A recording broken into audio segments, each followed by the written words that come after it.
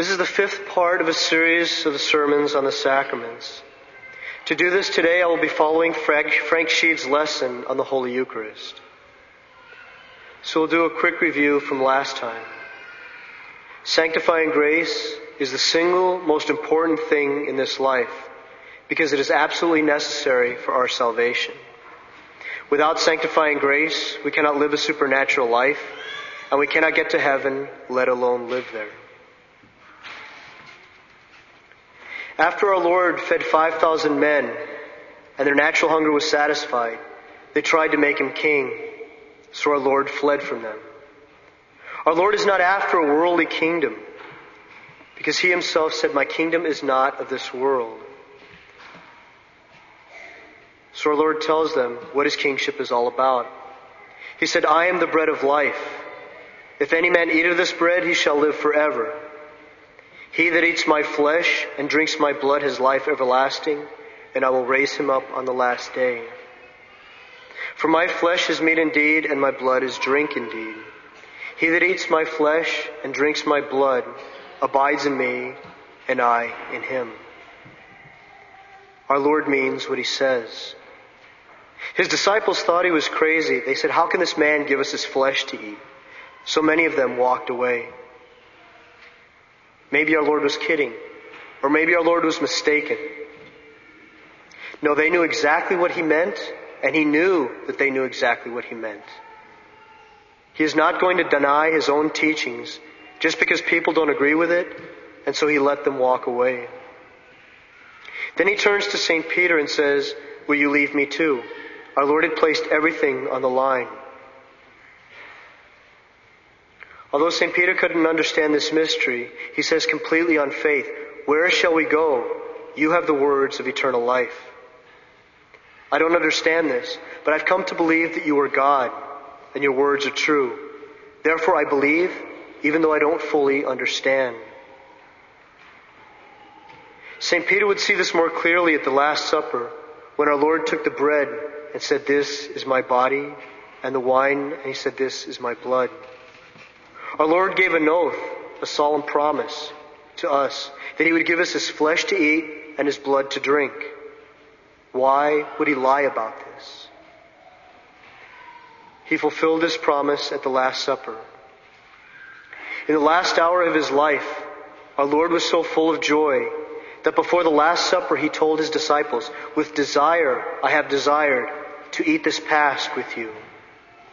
He desired this because he loved us so much. From all time, he looked forward to this moment that he would give us his body and his blood. St. Peter Julian Amard says the Eucharist is love and nothing but love. At the Last Supper, Jesus pronounced the most beautiful and the most profound words ever spoken in the history of the world. Words that are as powerful as the creative act of God. He said, "This is my body. This is my blood." These same words will be said again here today. Then our Lord gave himself to us in the Blessed Sacrament, body and blood, soul and divinity. St. Augustine says that our Lord held himself in his own hands when he gave us his body, or when he gave his body to the disciples. Our Lord had nothing more to give us now except his mortal life on the cross. He had given us everything. The world cannot offer us a lot, or attempts to offer us a lot, but it cannot give us everything. We have a chance at having everything. When we are in the state of sanctifying grace, we have a share of everything, a share in the life of God himself. In Holy Communion, we have God himself, so we have everything. What greater love could God give us? But there are some who wish to deny this love by saying that our Lord never gave himself to us in the Holy Eucharist. Many apostates and heretics say that our Lord meant to say, or when he said, "This is my body," he meant to say, "This represents my body." Well, if he meant that, why didn't our Lord say that? But the Church spoke out in defense of this immense love that God has for us in the Council of Trent when she said, open quote, If anyone denies that in the sacrament of the most holy Eucharist there are truly, really, and substantially the contained body and blood, together with the soul and divinity of our Lord Jesus Christ, and therefore the whole Christ, but shall say that he is in it as by a sign or a figure or force, let him be anathema. What that means is let him be condemned. Let him be condemned for denying the greatness of the love of our Lord. So how does all of this happen? How does the bread and wine become the body and blood of our Lord? On the night our Lord was betrayed, he took bread and wine.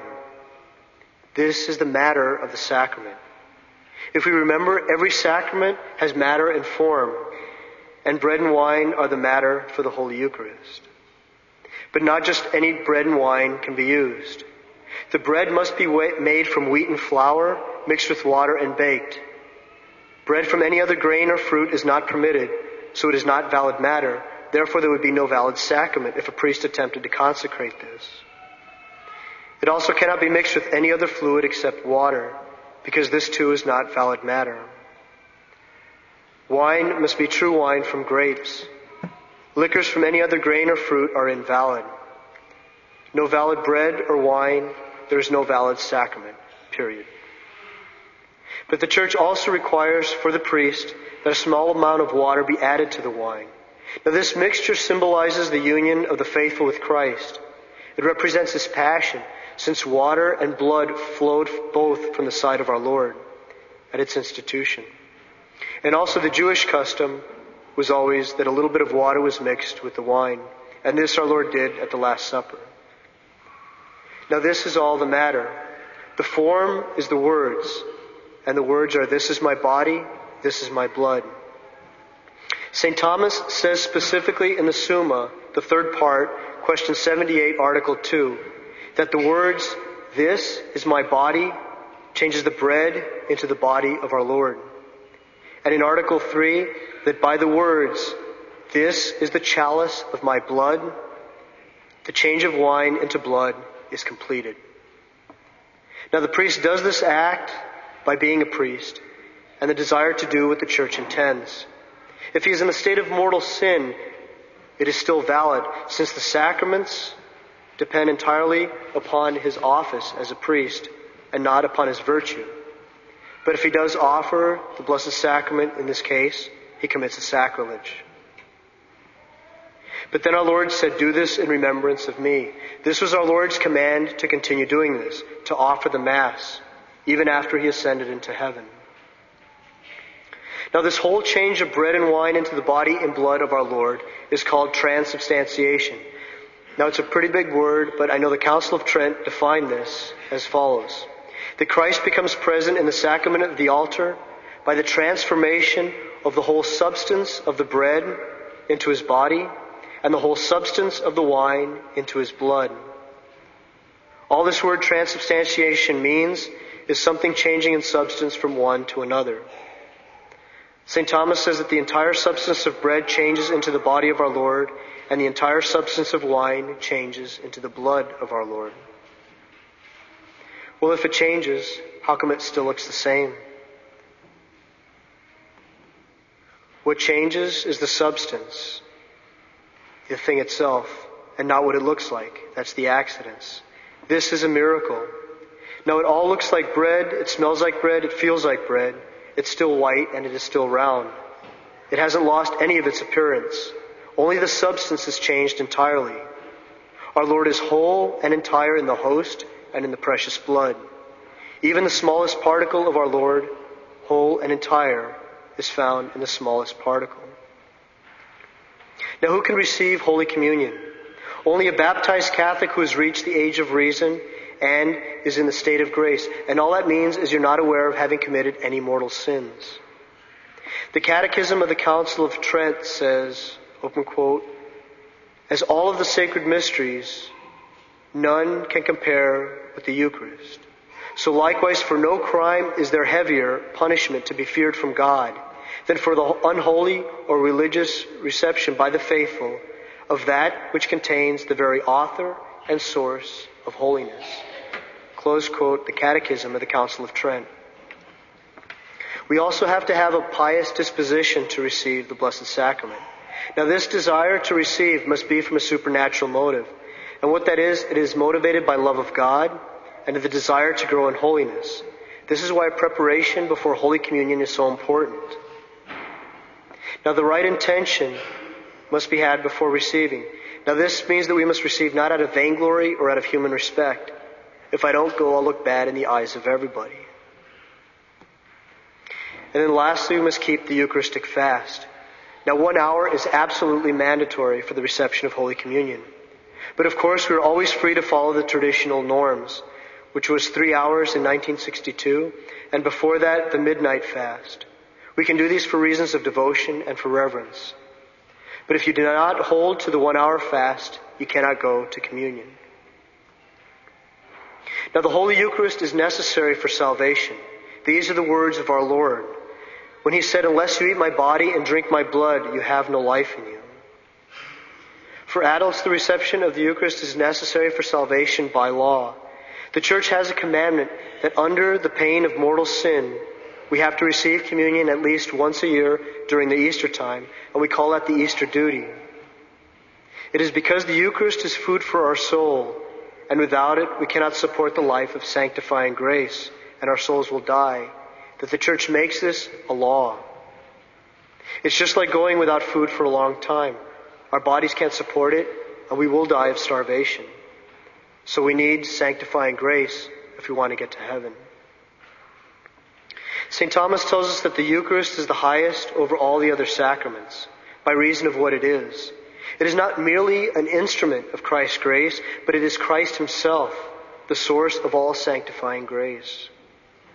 The Holy Eucharist preserves the supernatural life of the soul by giving it sanctifying grace and supernatural life. The Blessed Sacrament gives us power to weaken our sinful habits by deepening charity and strengthening the power of our will so that we can fight the temptations to sin. The Eucharist increases the life of sanctifying grace already present in us by strengthening and confirming us in all the virtues and all the gifts of the Holy Ghost.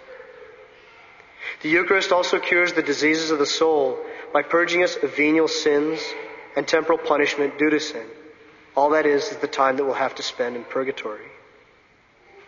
And the Holy Eucharist gives us a spiritual joy, which gives us the desire to joyfully defend Christ and accept the duties and sacrifices of the Christian life. The Eucharist makes us more like Christ himself. I'll finish up with an example. There was a professor of ours at the seminary who told us about a Jesuit missionary who was once doing missionary work in Africa. Now he was preaching, but he wasn't getting anywhere. He was trying to teach all the dogmas of the faith. So finally he decided to say, well, I'm going to preach on the Holy Eucharist. Now he is preaching here to a warrior tribe. Now this tribe, when they would go to war, they would kill the enemy, of course, that's part of war. But when they found the bravest of the enemies, the ones who were fought the hardest in battle, they would look for them so they could cut out their hearts. And once they tore out their hearts, they would eat them. And I think, well, that's pretty disgusting. But that was what they do, because they felt that by eating this part of the enemy, who had great virtue and great strength against them in battle, that they too would receive those virtues, that strength that the enemy had to fight them. So this Jesuit said that when he began to preach this, at first he thought, well, I'm not going to get anywhere with the Blessed Sacrament if they haven't understood this other stuff. This is the greatest mystery in the Church. Well, after he explained the Blessed Sacrament to them, it made total sense to them. Simply because they had the understanding of eating the flesh of another with great virtue and great holiness, or great strength in their character, they too would obtain their virtues. Well, this is what happens to us when we receive the Blessed Sacrament. We receive our Lord, body and blood, soul and divinity. We receive all his virtues, all his strengths, all his gifts. These warriors understood it, so it shouldn't be too hard for us who have faith to understand this. St. Peter Julian Amard says that all virtues come from God, and it is from the Eucharist above all that Jesus causes them to stream into our souls in a flood of grace.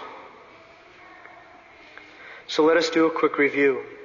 Sanctifying grace is the single most important thing in this life. Sanctifying grace is absolutely necessary for salvation, because without it we cannot get into heaven or even live there. The Holy Eucharist increases the life of sanctifying grace already present in us by strengthening and confirming all the virtues and gifts of the Holy Ghost. We should be in the state of sanctifying grace if we wish to receive communion. That is, we're not aware of any mortal sins on our soul. If we receive with mortal sin on our souls, we commit a sacrilege. The sacrament of Holy Eucharist is the highest over all the sacraments because we receive the source of grace, our Lord, Jesus Christ himself, the second person of the Blessed Trinity. The Holy Eucharist strengthens us in sanctifying grace and gives us the power to weaken our sinful habits and gives us a greater love, and by strengthening our wills to fight temptations to sin. And this sacrament is necessary for our salvation because it gives us the nourishment and the strength to live a life of sanctifying grace and to fight the world, the flesh, and the devil, which tries so hard to strip it all away from us. May God bless you all. In the name of the Father, and of the Son, and of the Holy Ghost. Amen.